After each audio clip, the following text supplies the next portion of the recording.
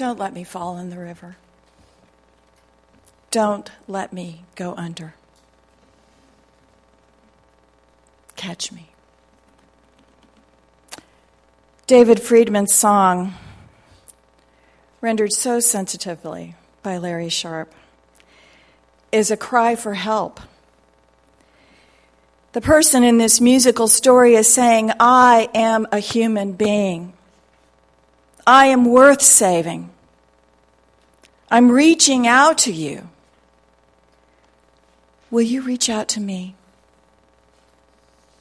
As Unitarian Universalists, we practice saying and answering yes.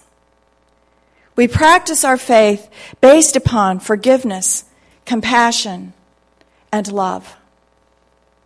In fact, this year's General Assembly theme was Love Reaches Out. Our UU faith derives from our ancestors in the Christian tradition who struggled mightily so that we could arrive at this time and place. Our heretically inclusive religious heritage supports us and informs the liberal theology of our saving faith. And in large part, we have Calvin to thank for it. Yes, Protestant reformer John Calvin, the attorney turned theologian, greatly influenced the dogma, doctrine, and practice of Christianity as the one true church fractured. The Inquisition was horrific and meant to retain the almost total power and control of the Pope and the institutions of the church over nations and principalities. Not to mention to retain massive wealth, including vast expanses of land. Of course, the charges brought by the Inquisition were based upon right belief and right practice. You would think that anyone protesting such a system would abhor engaging in similar domestic terrorism. Yet Calvin participated in the persecution, torture, and execution of people who did not conform to his determination of orthodoxy.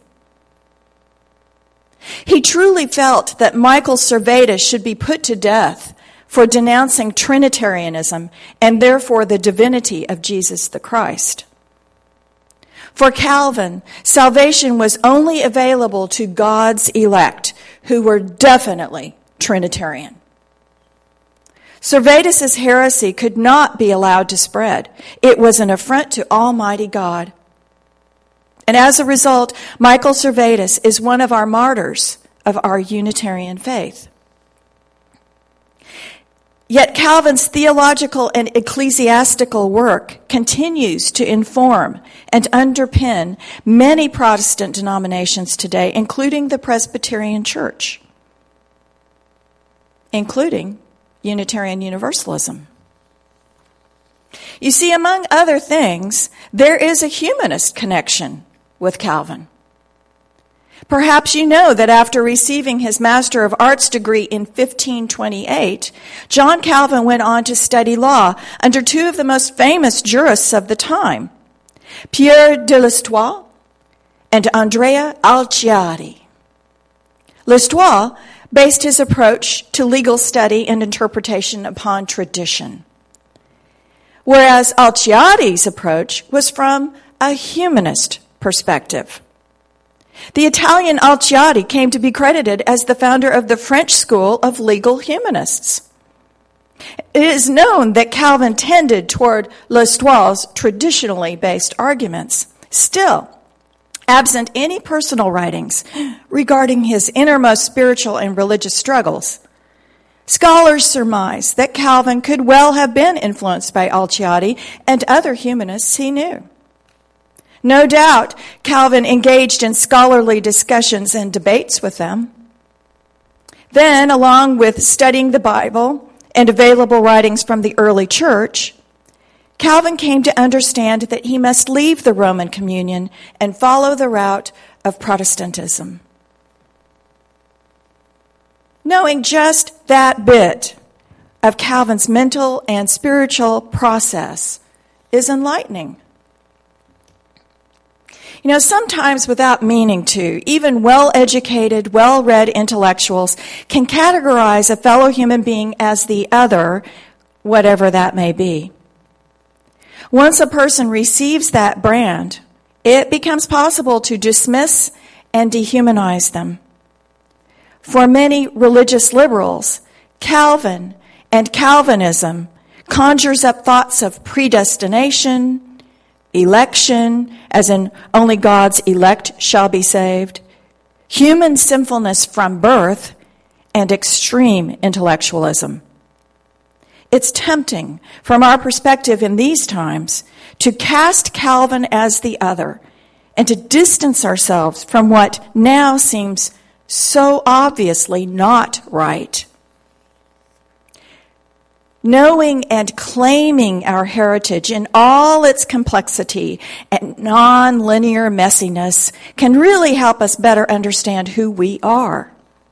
Knowing and claiming our religious ancestors allows us to better practice and grow to truly believe that we can reach out in love when someone cries, "Catch me. I am worth saving." Let us pause for a moment and let some of this sink in. This is all about the ultimate power of love and our value as human beings, our inherent worth and dignity for simply being who we are. Unitarians and Universalists derive from the Protestant Reformation. Unitarians and Universalists in Europe also developed in part from the doctrines and practices of John Calvin, even though they were opposing some of those doctrines. Calvinism, in one form or another, helped inform the covenantal nature, laws, and practices of the Pilgrims and the Puritans in colonial America. Congregationalists and Baptists derived from the Pilgrims and the Puritans.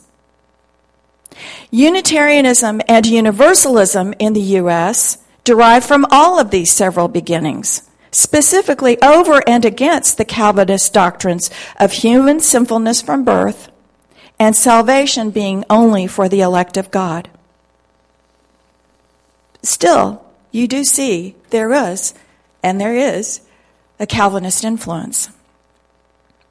Calvinism helped inform the development of democracy and the foundation of the workings of governmental institutions for these United States. Therefore, along with our European beginnings and the Protestant Reformation, our U.S. Unitarian and Universalist heritage derives in significant part from Calvinism. Now, this summary is an oversimplification, to be sure, but hopefully illustrates yet another example of our seventh principle of the deep interconnectedness of all that is. Now, at this time, I would like to make room for another famous Calvin, who's a chronic thinker and would-be reformer. Here are his words of wisdom. You can present the material, but you can't make me care. Many of you may recognize this pronouncement as coming from the precocious 6-year-old philosopher Calvin of the Calvin and Hobbes comic strip. Now, there is a connection between this Calvin and our Calvin. The comic strip creator Bill Watterson named Calvin after John Calvin. Did you know that? The stuffed animal tiger character, Hobbes, was named after Thomas Hobbes, a 17th century political philosopher. No wonder their discussions were so deep and insightful. For instance, consider the following exchange between Calvin and Hobbes. There's a new girl in our class. Well, what's her name? Who knows? Is she nice? Who cares? Not me. Do you like her? No! Now, on the surface, this is a classic exchange that illustrates the developmental stage of learning how to relate to the other. In this case, stereotypically, little boys hate little girls because they seem to be so very different. And it is this very difference that makes little girls seem so fascinating, which in turn is very confusing, which causes Calvin to feel confused and frustrated and angry. He is, after all, a very deep, creative thinker who figures things out and then is able to place them in neat categories, thus being able to move on to more difficult issues for contemplation. How dare this girl throw a wrench into all he thinks he knows? What if we think of this particular comic strip story as a metaphor for, say, our historic Unitarian Universalist relationship with John Calvin? There's an old theologian in our distant UU history. What's the name? Oh, it's John Calvin. Is he important? Who cares? Not me. That was a long time ago. Do you want to get to know him? No. Now, there are all sorts of reasons given for not learning about our history, any history, be it that of family, church, community, country, planet, you name it. For one thing, it seems so daunting. For another, it seems so dull and boring. After all, it's history. That's all in the past. It happened a long time ago. We've progressed since then. But because of my love of story, history has forever been a source of excitement and fascination. These are stories of real people very like you and me. These people lived, loved, and suffered just as we do. And because of them, we are. If we choose to pay attention, we are the heirs and descendants of variously creative and brilliant folk who acted according to their circumstances. One sermon is nowhere near enough time to delve into the complex development of John Calvin's theology, which derived from his particular context. It is intriguing, though, that Unitarians and Universalists have so long described ourselves as over and against many of his doctrines and the consequent religious governance and practices. Yet we share a history. We have things in common. We are family. And would it surprise you to know that many of our Presbyterian friends and neighbors share our values of all-inclusive love? It all comes down to the question of who is worth saving. Universalists are so named due to their belief that all are saved because a loving God would not condemn God's beloveds to eternal damnation. At the beginning of the 20th century, Universalists and Unitarians alike responded to reports of gross social injustice in urban settings. Unitarian minister Frederick Lucian Hosmer penned these words that we sang. He penned them in 1908. Forward through the ages in unbroken line, move the faithful spirits at the call divine, gifts in differing measure, hearts of one accord, manifold the service, one the sure reward. These stirring sentiments offered an alternative to the militaristic language of these still familiar onward Christian soldiers. Forward Through the Ages was a hymn that both reflected and provided musical inspiration for the social gospel movement. Wider grows the vision, realm of love and light. For it we must labor, till our faith is sight. Our faith, then as now, is creation of the beloved community. Our response, discussed and practiced at this year's General Assembly, is to reach out in love when someone cries, "Catch me. I am worth saving." Our saving story includes another Calvin who speaks to us from our collective U.S. history. John Calvin Coolidge, yes, he dropped the John, served as our 30th president, having been sworn into office at 2:30 a.m. on the morning of August 3rd, 1923. President Warren G. Harding died suddenly. So-called Silent Cal stepped in, as was his duty as vice president. Calvin Coolidge received the nickname of Silent Cal because he rarely spoke, with the exception of formal public speeches. When he did speak in meetings or in social situations, he used few words. Coolidge was a frugal Yankee. Religiously, he was a Congregationalist. Politically, he was a Republican who is said to have determined to restore the dignity and prestige of the presidency when it had reached the lowest ebb in our history, in a time of extravagance and waste. Having served as the governor of Massachusetts, Coolidge was elected president of the United States in 1924 as a very conservative Republican based upon promises of prosperity and reducing government spending. He cleaned up the corruption of the previous Harding administration. He gave the people what they wanted: a return to moral values, Calvinism, and stability during a time when modernity was happening all too rapidly. Of course, the people wanted success and prosperity. Coolidge's approach was a hands-off policy for businesses, along with tax cuts for them.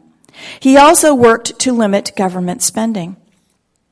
The people perceived Coolidge as a strong, principled father figure, someone upon whom they could count. However, when it came time to run for a second term, Silent Cal is reported to have handed a slip of paper to journalists that read, "I do not choose to run for president in 1928, period." With the hindsight of our privileged historical context, we can observe that President Coolidge's hands-off approach to business, combined with his inaction of not providing support for farmers and others in need of some assistance, led in part to the economic collapse that signaled the beginning of the Great Depression. This inaction and his responsibility for its consequences is something that is reported he soberly acknowledged later. In his biography, A Puritan in Babylon, William Allen White noted that Coolidge admitted to friends that he had spent his presidency avoiding the big problems. His religious convictions, Congregationalist by way of Puritanism and informed by Calvinism, played a major role in his approach to the presidency and is reflected in his speeches.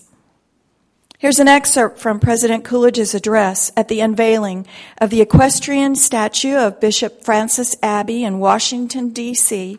on October 15th, 1924. Our government rests upon religion. It is from that source that we derive our reverence for truth and justice, for equality and liberty, and for the rights of mankind. Unless the people believe in these principles, they cannot believe in our government. There are only two main theories of government in the world. One rests in righteousness, the other rests in force. One appeals to reason, the other appeals to the sword. One is exemplified in a republic, the other is represented by a despotism. The history of government on this earth has been almost entirely a history of the rule of force held in the hands of a few. Under our Constitution, America committed itself to the practical application of the rule of reason, with the power held in the hands of the people. He goes on to say, the government of a country never gets ahead of the religion of a country. There is no way by which we can substitute the authority of law for the virtue of man. Of course, we can help to restrain the vicious and furnish a fair degree of security and protection by legislation and police control. But the real reforms which society in these days is seeking will come as a result of our religious convictions, or they will not come at all. Peace, justice, humanity, charity, these cannot be legislated into being. They are the result of a divine grace. So there you have it. In the words of a trinity of Calvins, we experience our common wrestling with the divine and what it means to be human. Out of all the billions and billions of stars and planets and galaxies and universes, we are here on this planet. Out of all of the billions and billions of beings on this planet, we are here today as Unitarians and Universalists. We come from somewhere. We come from some great wisdom. We come from some great love. And while it is very true that, as our beloved little Calvin says, you can present the material, but you can't make me care, I think you do. I think you care because you're here. I trust your curiosity and creativity and capacity for compassion. I'm excited for the possibilities awaiting you as you challenge yourself to go deeper into the stories, the very human stories of our shared complex history. Our heretically inclusive religious heritage supports us and informs the liberal theology of our saving faith. And in large part, we have Calvin to thank for it. All three of them.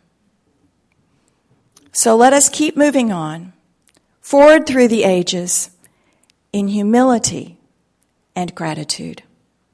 Let us keep moving on in love, reaching out to one another because we are all worth saving, even though it isn't easy. And out of this amazing love, let us keep moving toward our goal of freedom, the freedom to be. Let it be.